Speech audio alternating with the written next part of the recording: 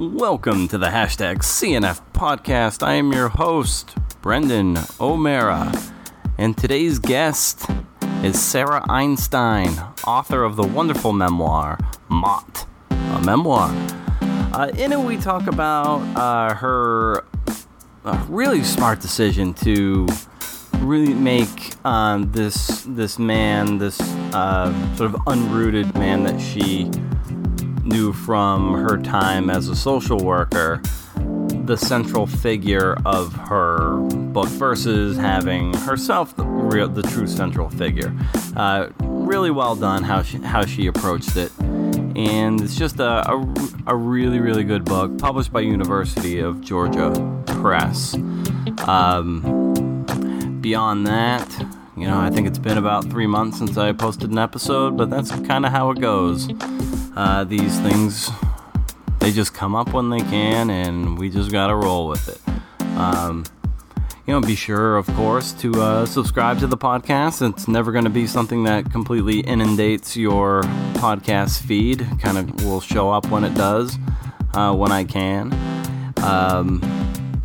If you have any inquiries or any other kind of questions, you can go to brendanomara.com or email me, brendan@brendanomara.com. Real creative there.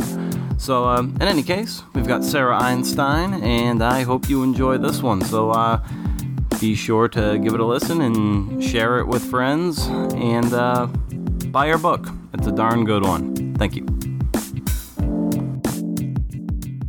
What was your favorite breakfast cereal growing up? Oh, this one's really easy. Count Chocula. Oh, nice. I'm always worried when I ask that question that someone's going to say like Grape Nuts or Wheaties, and at which point the conversation's over. Yeah, we actually weren't even supposed to have it, and my grandfather, who came to see us every morning before school, used to smuggle it into us, along with sugar donuts from the bakery. Wow. Nice. And the beauty about Count Chocula or Cocoa Puffs isn't necessarily the cereal itself, it's what happens to the milk afterwards. Absolutely. Well, very nice. Well, let's without further ado, let's I want to be respectful of your time. So let's get going about your book that it comes out. When does it come out exactly? It comes out this month, or it might already be out? The official launch date is September 15th, but It's already shipping and out in the world. Nice. How does that feel to know that your book it's out there and shipped, and there's nothing you can do about it anymore except try to promote it and see people react to it? Absolutely terrifying. In truth, the whole time I was writing it, I never thought really about anybody reading it. And it always sort of seemed like an exercise between myself and my graduate school advisors and a few close readers. And there's something about it being out in the world and people starting to respond to it that is frightening. Exciting, but frightening. Yeah, why do you think that is? Is it a loss of control now that it's published, or is it just because the story in so many ways is so personal and raw that it's like, okay, now people can judge me based on the me in the book instead of the me who's just out there living day to day? I'm actually not that worried about people judging me. But in some of the reviews that people have posted online, they've used words for Mott that make me uncomfortable. One reviewer called him insane, which is a word that makes me uncomfortable. And a big part of what was challenging about writing this book was the ethical representation of Mott and making sure that I presented him in all of his complexity. And I worry sometimes that I have failed to do that in the way that I needed to when readers respond with kind of reductionist ideas of who he was.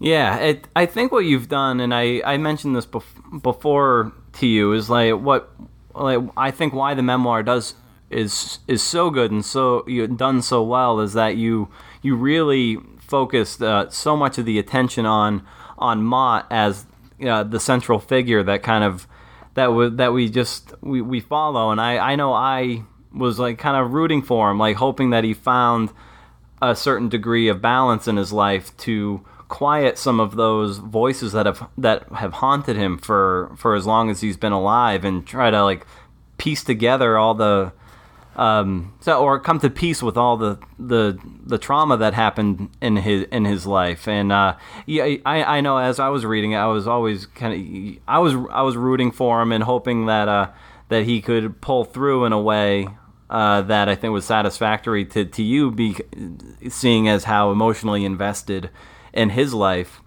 you were. And I think you did a phenomenally good job with that. And I can understand that maybe that it is a bit upsetting to hear people reduce him to an insane person when it's far deeper than that. Right. I mean, the truth is he was brilliant in so many ways that I would never be brilliant. Part of what fascinated me about him was that he lived in a far more difficult world than most of us live in. And he came up with solutions to problems that would never have occurred to me. The fact that he was able to figure out that because Romania will provide, or at least at that time would provide, dental care to anybody, how to use his meager Social Security check to fly to Romania to get his teeth fixed. Mm-hmm. When his teeth started to go bad, that astounded me. I'd have been a person who sat at home and complained about my teeth falling out of my head and didn't ever find a solution for that. That would have felt like an insoluble problem to me. And I was so fascinated by his brilliance in leading this incredibly difficult life, even if it didn't look like a livable life to me. Yeah, he's incredibly resourceful in that sense. I think there's an exchange in the book too where, if you were willing to take about, 4 days to fly across the country, that you could just wait for these standby tickets at a discounted rate and kind of hopscotch your way across the country in such a way, if you had the time, as someone like Mott did, because he was sort of unconnected to a lot of the normal societal tropes, like your day-to-day jobs that most of us are tied to. But again, it really speaks to his resourcefulness, and I think that's something that you successfully illustrate throughout the whole book, and I think something that you truly admire about him. Absolutely. Things like the fact that, when I met him, he was 66, which means that he had never been in a setting where people used computers, but he taught himself how to use computers and the internet just at public libraries. I mean, that's really amazing. Mm-hmm. Yeah, because you just think about how just people of a certain age sometimes have a hard time grasping, smartphones and tablets. I know even I'm starting to. I have to ask my 8-year-old niece how to do certain things, and I imagine being someone who's 66 and nomadic and teaching himself how to use newer technologies without the grounding in education and whatnot that most of us take for granted. And here this guy he's able to just you get a sense that he could just find new and inspiring ways to create fire that we would never imagine. That's a great way to put it. I think he was always finding new and creative ways to create fire, because he always had to do things differently. His illness never let him stay in one place very long, and it overwrote everything with fear. So he always had to find new ways to go about something. And so how did you come to this story, and why did you feel compelled to write about it? Or at what point did you realize, I can't sit on the story any longer, and I need to make sense of this on the page and tell this great sort of buddy movie story between the two of you? So I keep having to confess this now that I'm talking about the book, which is that if you tell people you're going to go drive to Amarillo, Texas to visit your homeless friend in his homelessness, they kind of roll their eyes at you or say, oh no, we can't allow that. That's a terrible idea. If you add, so I can write a book, they think, oh, that's great. Would you like to borrow my tent? And the truth is, the started out as a ruse. I never actually imagined that I would write this book. I never actually imagined that I could write any book. I tend to work mostly in short form, and the idea of a book-length work kind of terrified me. But because I had started writing, and because people, knew that I was writing and putting out short-form work, when I said, I'm just going to write a book about this, it suddenly made most of the objections to my trying to continue this friendship go away.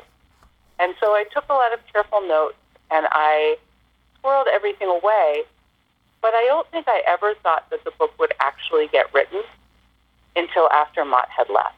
Mm-hmm. And then it was really the thing that filled up the space of missing him. It was a way that I could try to both honor the friendship, and although I realized I couldn't keep it alive, it wasn't to keep going once his delusion had made me a fearful person, and now I'm afraid I've just given away the end of the book. It was a way for me to keep engaged with that and figure out for myself why I had needed to do that and what was so important in my life about that friendship. What kind of discipline did it take on your end to wait until he was fully sort of out of your life to then write the book? Because I think a lot of people would want to, you can almost see it unfolding in the process, but you were able to hold back enough to create enough distance, I think, at that point to then structure what it was that eventually became the book. So how were you able to approach that and not jump into it too soon? Well, the truth is I think I jumped into it maybe a little bit too soon, which is why this book has gone through about 1 million drafts. Mm-hmm. And the distance that is there on the page exists more from the drafting process than from my not writing about it too quick. I believe you have to give memory time to sort of mellow and age and become a narrative. And because I started writing, I probably did start writing within a few days before he left. Mm-hmm. But before that, I had been doing so much note-taking. There was so much work to be done in terms of capturing things that itself was the kind of work that was just at that stage of the project. It was really important to me, for instance, that I actually capture dialogue with him in a really accurate way because he has such an idiosyncratic way of speaking. Right. And so often while we were spending time together, I'd pull out my notebook and try to recreate the dialogue, and he would look at it and correct me if I was wrong.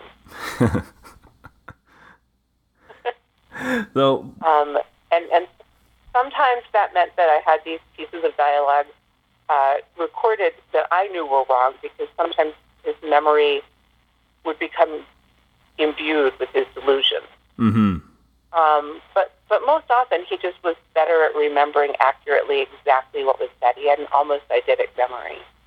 What was the most uncomfortable part about writing this book? Sitting down and hammering it out however long it had taken you. What were some of those challenges and those uncomfortable moments as you crafted your book?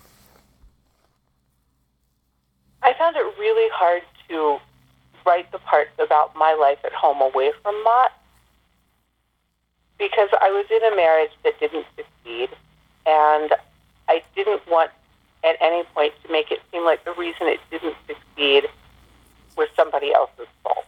Mm-hmm. There were a lot of tensions in that marriage. My ex-husband and I had very different ideas of what the marriage should look like, and I was very aware that because the book is from my position, if I wasn't careful, I could make him look like a real jerk. And I hope I haven't done that because he wasn't a real jerk. He was just a person with a very different idea of what home and family should be. Mm-hmm. And oh yeah, go on. I'm sorry. Sorry, and I think also writing about Mike, the other homeless young man who lives in our apartment, mm-hmm. because Mike had more to lose if he came across in the book in a bad way. And Mike had been less of an active participant in the decision to write the book. And so I really wanted to to make sure that Mike wasn't too present, and that I focused on the things about having Mike live with us that were positive, although I had to acknowledge the challenges as well. And it appeared like with your ex-husband, who's very like committed to his patient in Rita, and then you were also very committed to Mott in such a ways. And I was like wondering what it was that maybe the two of you sought, like what sort of hole do you feel that spending so much time with people who were mentally ill and having to help them through their daily lives, what that did for each of you? Because it seems like maybe what you were unable to fill with each other, you were able to fulfill with, say, Rita and Mott. I think we each believed, and I think he still believes, and I admire this. I'm not sure that I still believe it. Mm-hmm. That if you can make one person's life genuinely better, you have somehow made a significant change in the world. And I've stopped believing that you can help other people do what they want to do. And he certainly did that with Rita, and he certainly made Rita's life better. But I don't think I actually made an appreciable difference in Mott's life. And I think that sort of, I think it's often now called the white savior complex. For me, what I really got out of the end of my friendship with Mott, because I want to be clear that what I got out of the friendship with Mott was friendship, mm-hmm. companionship, and joy, and all of that. But what I got out of the way that it ended was sort of an awareness of my own ridiculous and really banal sense that as a white middle-class woman, if I really put my mind to something, by gosh, I could fix the social ills of the world, that somehow I was sufficient to fix something as complicated and broken as the social system that was supposed to be there to support Mott and wasn't. And to understand that there's kind of this myth that we put out in the world that the way that we fix societal problems is through individual effort. And in fact, that energy is often better spent working towards policy change. Did you get a sense that, as you were trying to sort of like coach Mott through your friendship, to try to like sort of bring him down from his delusions and stuff? Did you feel like that it could have been his life got inadvertently sort of complicated, and that led to that might have led to a sense of like more tangled thoughts for him as he tried to like come to grips with a quote unquote more normal life? I always worried about that, and I always trusted in him because he was very articulate, and he understood that he was ill. He understood that his thinking was disordered.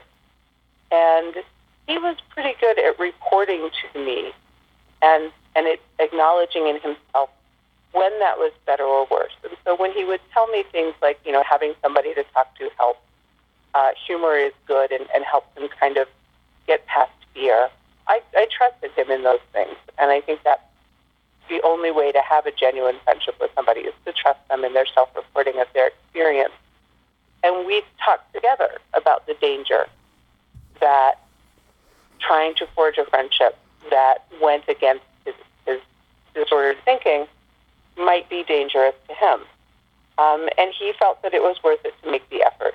So I kind of left whether or not things were okay in his hands. Yeah, and given his experience, he seemed like pretty forthcoming, and he understood when to shun and when to allow you in, and it's like he was almost like a good gauge of when he could use the help and when he just didn't care for it. And was that hard for you to be volleyed like a tennis ball back and forth between each of those states and not knowing which, maybe not being able to properly foresee which part of your friend you were going to encounter? It was, and it taught me a real lesson, and I kind of hate phrasing it that way because something I don't want anybody to come away from this book believing is that this was about me going there to learn lessons. That was not the point. Mm-hmm. But of course, all life experience teaches us something. And I think I am somebody who has always accepted responsibility for things that I actually didn't cause. I'm the kind of person who apologizes incessantly and can feel responsible for things that I didn't make happen, particularly bad things. And I think one of the things that I had to learn to be better about in order to be a good friend to him was recognizing that I actually couldn't control the way things were going. And that if there was a day when he said, I can't be around you, it wasn't because I had done something bad. It was because there was a day he couldn't be around me. And that I had to stop looking for explanations or even understanding of exactly why that was. I just had to believe him and trust him. Yeah, because I think a trap might be, and you learned this through experience with him, but maybe a trap would be to, I don't know, try to persuade him otherwise. Be like, no, I'm a good presence for you right now. Like, let's hang out and try to work through this. But you came to a point where if he said, no, I can't be around you right now, you kind of have to learn to say, just to agree with that and move on, because on Wednesday it might be a better day to have a nice day with him. Right, and that's why when he finally did leave, I felt compelled to go and look for him, but I actually knew I was only looking in places where I wouldn't find him. It was kind of a way to kill a couple of hours after I discovered he had gone and come to terms with it. But I understood by that point that the friendship was going to be impossible for him in any kind of long-term way. That it was something that he had tried, but it hadn't worked. And I felt as though respecting that mm-hmm. was key to why we'd ever been able to be friends in the first place. That I didn't think of him as separate from his disordered thinking. I had to think of that as just part of who he was, and to respect that was his experience, and not to try to say, oh, but that part's delusional, that part doesn't count, but rather to say, okay, this is your experience, and it includes this delusion, and we just have to live with that. Yeah, that early in the book on page 5 of my galley, there's you have this line where you're actually you set out to look for him, and you say, I tell myself I'm not going to find him, then I set out anyway. So early on in the book, there was this part of you that would chase him incessantly to find him and to forge this friendship. And then late in the book, as you just alluded, it was when he left the apartment or the house where he was staying. Like, you made the decision where this is where I stop chasing him. Like, what do you think changed for you where you were able to make that decision and not pursue, as you say, like look for him in places that you knew you wouldn't find him? Well, one of the things is that the two situations seemed very different to me, because I knew he had intended at that early part of the book where he doesn't show up where he says he will. Mm-hmm. I actually knew he had intended to do that, and I knew that he was a person with enough nerve that he might have had a difficult time carrying that through, and that he had told me where I could find him by telling me that he was sleeping in the parking lot of the 4 area Walmart. Mm-hmm. And so it felt less like pursuing him and more like just going to see if he was where the other place he had said he might be. Whereas by the end of the book, it was clear that instead of telling me that he was trying to be there and be my friend, he had started telling me that it was time for him to stop trying, that now he was done with this. And he said it in very kind ways. There was no meanness. There was no anger. It was very full of disordered thinking, but it was also very clear. And again, I feel like this just comes back to accepting that disordered thinking was still his experience of the world. So before the book, obviously, you've got a very, very big investment in terms of emotions and time spent with Mott. Then he leaves, and you write the book, and however long it took you, you had the experience again from the construction of the book to kind of fill that sort of void left by him. You were, in a lot of ways, the book and the writing of the book, I imagine, kind of replaced his presence. And now that the book is done and you're talking about it, there's still kind of a revisitation for it. I wonder how have you dealt with the absence of Mott, and now that the book is out, like how there are these chapters of sort of his removal from your life. Like, at what point have you, or maybe you already have, like, come to terms with the complete disappearance of him from your life, and in a physical sense and a more abstract sense? So it's definitely true that he left, in absence. The friendship, though, only lasted for a number of months. Mm-hmm. And pretty quickly, my life changed dramatically.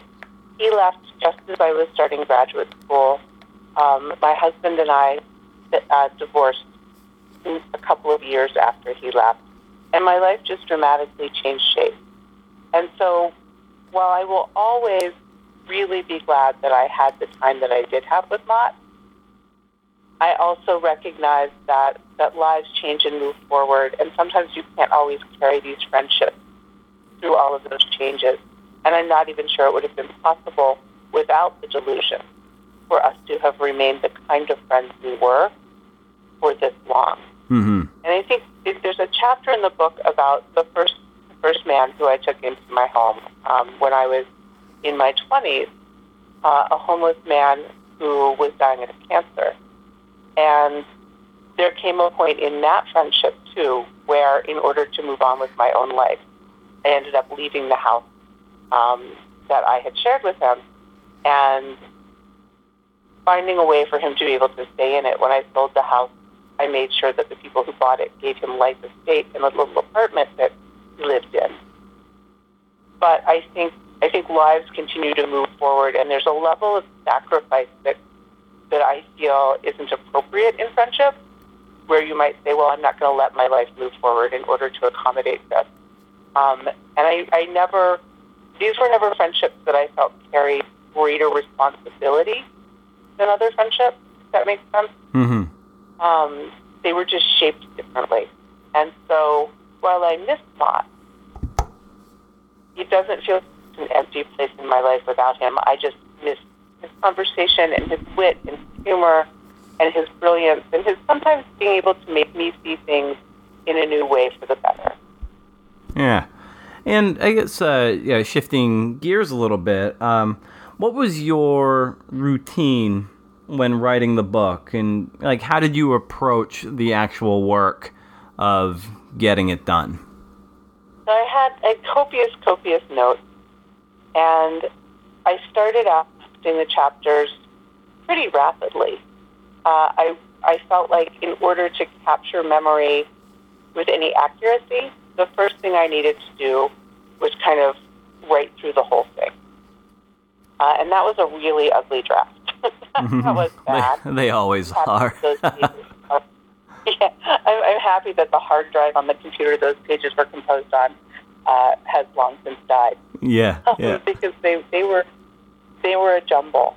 And then the work was to sit down and try to craft just this broken narrative filled with notes and with things from my notebook into some kind of coherent story. And I was very, very lucky. At the time that I started the book, I was getting my MS Uh-oh. Looks like we got disconnected there. Let's try again. Sorry about that. I'm not sure what happened. Oh, no worries. No worries at all. So yes, you were talking about you had gotten through your ugly first draft, and you were going through your notebooks and just reshaping what you had written. Yes, and I started my MFA as I was starting the book, and I was really lucky to study with Kevin Oderman, who just writes the most beautiful prose on the planet. And I had this story, but I had very few skills with getting sentences on the page. And I can't say enough what a great stroke of good luck it was to get to study with somebody who is so good at exactly the things that I was struggling with, which is how to make language into art. And so I had the best mentors possible. He was certainly not the only one. Sarah Pritchard was invaluable. Cynthia Moore has been invaluable. My workshop peers were invaluable. And I think I'm not sure that this could have been a book without the structure of graduate school to help get me through the process the first time. Now I'm scared because I'll have to go and do it without that next time. Yeah. Well, the truth is as someone else who went through an MFA program, and we share a colleague in Maggie Messett, that though you may no longer be enrolled in the program, you always have that community, which is sort of the long tail of having gone through the program. And I know through Goucher, there's a pretty good Facebook group that everyone shares a lot of work that they find from elsewhere, their own work, and it's just kind of this little hub. So yeah, like no longer in the workshop setting, but in a lot of ways you still have those connections where you can tap into that vein for some help or maybe some criticism and pointers. And I imagine if is this the MFA program you went to at Ohio University? No, I got my MFA from West Virginia University and my PhD from Ohio University. Okay. And now I'm a junior faculty member at the University of Tennessee at Chattanooga. Okay. Where I have fabulous colleagues and where I'm really hoping that same sort of nurturing that I got through my process is something that I will have an opportunity to give to our undergraduates and MA students. Having come through such an incredibly nurturing program, actually two incredibly nurturing programs, I'm really committed to the way in which writing programs can help young writers or new writers, because I was certainly not young when I went through my MFA program, learn the discipline of writing as well as the craft. So how do you reconcile teaching with the practice of writing? Do you find that it takes away or strengthens your writing, or like how do you find that balance between coaching and playing, if that makes any sense?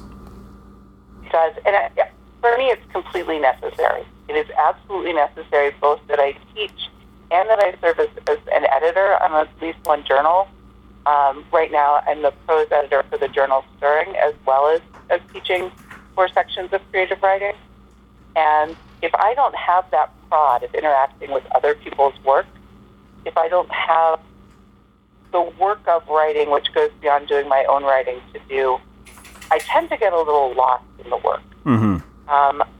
It's important to me. I have a certain number of hours every day that I spend on the work of writing. And sometimes that work is responding to other people's writing, and sometimes it is doing my own. But having all of those tasks that are associated with the same larger goal allows me to say, nope, these 4 hours every day are hours involved in the work of writing, and not to just wander off and do Facebook all the time. Right. So what does the first hour of your day typically look like? So the first hour of my day, it depends on whether or not I have an early class. Often it looks like hopping in the shower and running out the door to fit into the in traffic on my way through Chattanooga. But on days when I am home and writing, I get up, I go in and turn on the computer, check email and Facebook, then I open up whatever my latest project is, and I tell myself that it can't possibly be as bad as it looks to me at that moment. I make some coffee, I go back and look at whatever the current piece of work is again and hate it some more. I probably check Facebook a couple more times. I probably clean something. And then about 40 minutes after I sat down at the computer, I actually start engaging with the writing. And I'm so proud of this because it used to take 2 hours to get done. Nice. It feels to me like being down to less than an hour is a major victory. Yeah. And do you do any journaling at all, or do you typically just don't waste that kind of writing energy when you can put it elsewhere? I know that this is probably gonna sound like a silly answer, but I think of Facebook as a form of journaling. Mm-hmm. And so in that way, I think that I do have some journaling practices, but they're small and they're inconsequential, and it's mostly about catching those moments in a day that say something to me that are never going to be big enough to go into a larger work. Mm-hmm. My Facebook posts often feel to me like very micro essays. But other than that, I don't really do any journaling. I tried it for a while, and I found that for me, journaling damaged my ability to write creative nonfiction. Mm-hmm. That I was trapping memories in amber before they'd really had a chance to settle and turn into something that I could mine, and they were becoming too concretized. Huh. That's interesting. That it's that I guess writing it when it even just jotting down those memories as they came up, it kind of it didn't allow them to those memories to like sort of sink into any deeper meaning. I guess is kind of what you're. Yeah, they don't have a deeper resonance when you kind of cement them down on the page too soon, I guess. Yes, and for me, I think it was particularly sharp because even when I would journal, I would sort of write about how I felt about the thing in that moment, and then it always felt false to me if the way that I felt about it 2 weeks or a month or 2 years later was different. I felt as though that the distance that I had from it, although intellectually I know I probably had a clearer vision, I felt like somehow I was not being honest with the reader if I replaced the initial feeling with that. And I'm one of those people who really believes that nonfiction needs to be nonfictional. Yeah. And so it set up for me a kind of weird echo chamber around that just went away when I stopped journaling, because then what I thought as I was writing wasn't contradicted by what I had thought 5, 10, 15 minutes, 6 hours after an event. And do you find that, okay, that maybe the feeling or the meaning of the event that happened is better left to the Sarah Einstein that comes a few months or weeks later? But did you ever find that at least through the journaling, it made sense for you, so things weren't non-fictional, that X, Y, and Z happened, just to know that it happened and then say it happened on a certain day, and you were able to sort of cement the facts, but then to let the meaning resonate later? I guess in some sense there might be value in the two. At least you got, I guess, the time and the place down, so that's accurate, but then you let that gestate for a long time so you can get the true meaning of what those events happened. So I wonder if there's any sort of validity to that for you. Well, I think there is. I think for me, I lead such a documented life. Mm-hmm. If anything of note happens, chances are good there's a flurry of emails around it and other things that kind of getting the facts down is something that I have access to by going back into my correspondence and into my calendars. and that sort of thing. I'm a big person for calendars. I have a terrible memory. Yeah. So I have all of these other artifacts, and one of the things about those artifacts is I'm not processing the events as a writer. That's where they're just being recorded. And I think that is really important. And I'm happy that for myself that the way in which that gets captured doesn't engage my writer brain. It just engages my sort of planner brain and my reporter brain. Yeah. And what other artistic genres, media, do you draw inspiration from? I am absolutely somebody who finds all kinds of art fascinating and inspiring. I feel really lucky now to live in a city with some wonderful art museums and a big art community. My husband does a lot of visual art, and I find a lot of inspiration in just the creativity of other people. I am particularly drawn, although I have no talent for it, to photography and the way in which photography is very much like creative nonfiction, in that what is there is indeed there, but then there's the act of composition and arrangement and angle that is the thing that the artist brings to the photograph. Yeah, it's that artist's sensibility, that it's something filtered through their sensibility, and thus it makes it truly theirs. So it's I think there's it's like no two people will sort of write the same game story they'll watch the same baseball game or whatever, but you'll often get two different stories. So it's in a lot of ways that's kind of what you're referring to with the photographs. Exactly, and I feel like creative nonfiction functions in the same way. Here are the things that happened in this piece are true and really happened, but you're only getting them through the lens of how the author sees it, and also what the author has decided is important, where the author focuses. And so photography for me is a great way to think about, particularly the essay. Also, I love the artistry of cooking, but that's just because cooking is fun. Yeah. And what? We've also just moved to a city full of great chefs, and it's actually really. I love ephemeral art. I mean, I say that like I love cooking because it's fun to eat, and it is.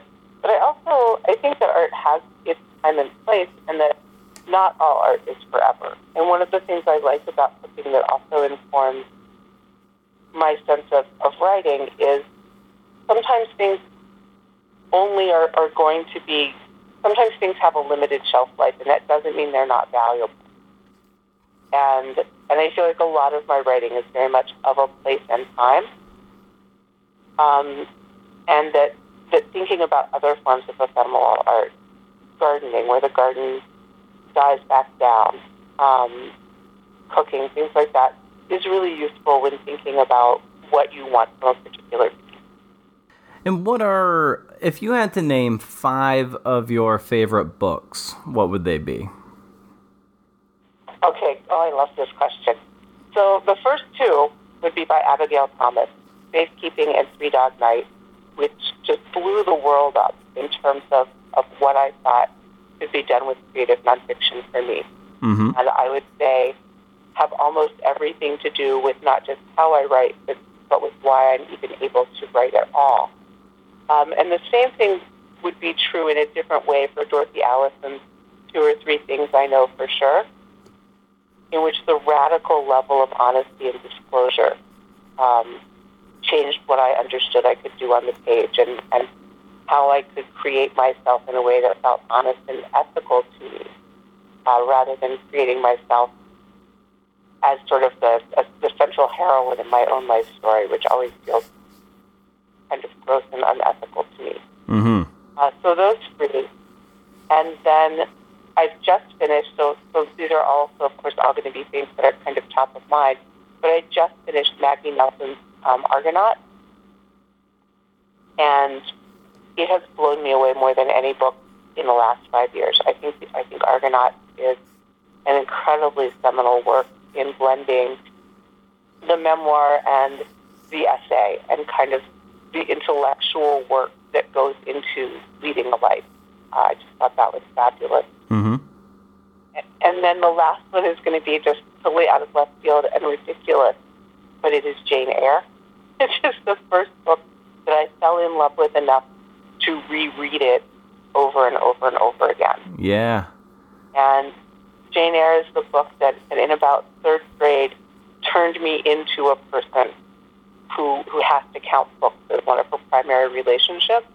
Mm-hmm. It was the first time that I found a book that I just fell into and needed to go back and revisit the characters and felt I understood then what it meant to be a participatory reader.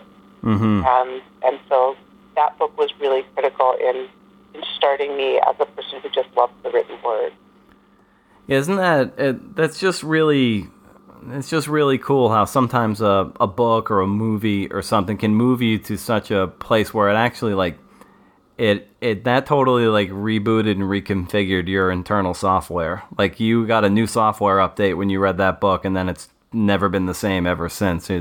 It's kind of cool how one piece of something like that, be it people like us, it's more often than not going to be books, and it's pretty neat to think that one piece of work is kind of set you down. It was kind of like a seminal moment for you in a way, and you didn't know it at the time, but it set you down sort of this path to where you are now, where you're actually creating something that might have that kind of impact for somebody else. You just never know. Yeah, it is. I don't think anybody ever becomes a writer without going through that transition into becoming a reader. Mm-hmm. And I think being a reader is a real thing and a real skill, and it's more than just being someone who sometimes reads books. I think it has to do with our relationship to the world through the written word and through the page. And I am really grateful to my mother for giving me that book so young, because I think if it hadn't happened at a pretty early age, it might not have happened. So put books into the hands of kids, people. Yeah, I might hand that to my. How old were you when your mother gave you that book? I think I was 8 or 9. Yeah. And it's certainly not a children's book, but I think there's a lot of value in giving children books that aren't children's books.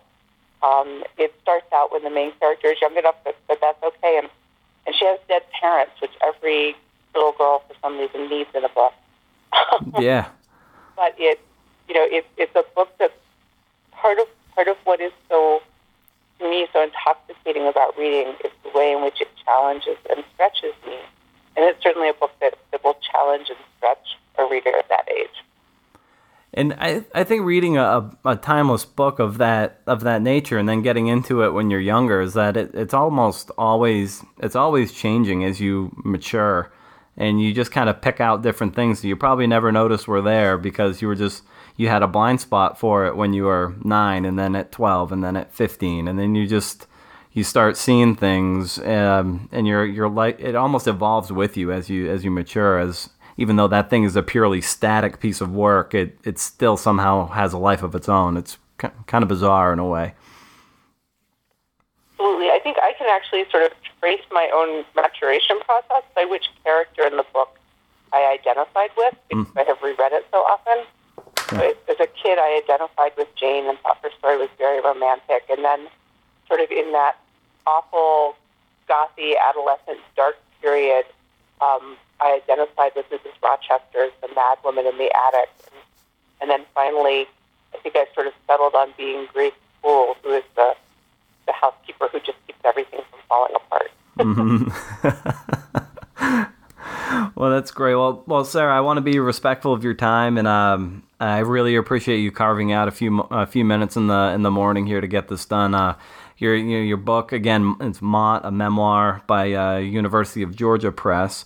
it's a wonderful, wonderful memoir, and I hope a lot of people go out there and scarf it up and buy it in droves and give it to friends, because it's a really great piece of work, and how you focus. You tell your story, but you really hang the narrative on Mott, which I think was just a brilliant move, and it makes the book it makes it very, very powerful and just a compelling read, because you always want to know what's going to happen with Mott and in the relationship and the friendship that you guys have. So again, well done, and thanks for coming on the podcast.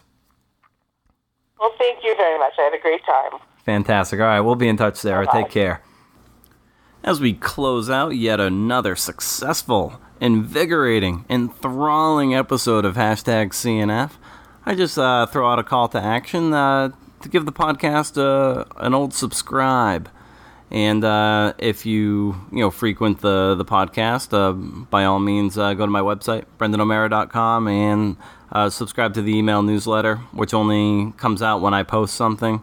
That way you get the latest sort of updates for the podcast and other stuff I may be working on to your email once a week, or whenever stuff gets posted. If I don't post anything, then you don't get anything. So it kind of works out, and you never feel too flooded or overwhelmed with nonsense. No spam ever.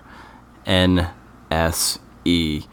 So that's about it. Appreciate it. Thanks for listening. Take care.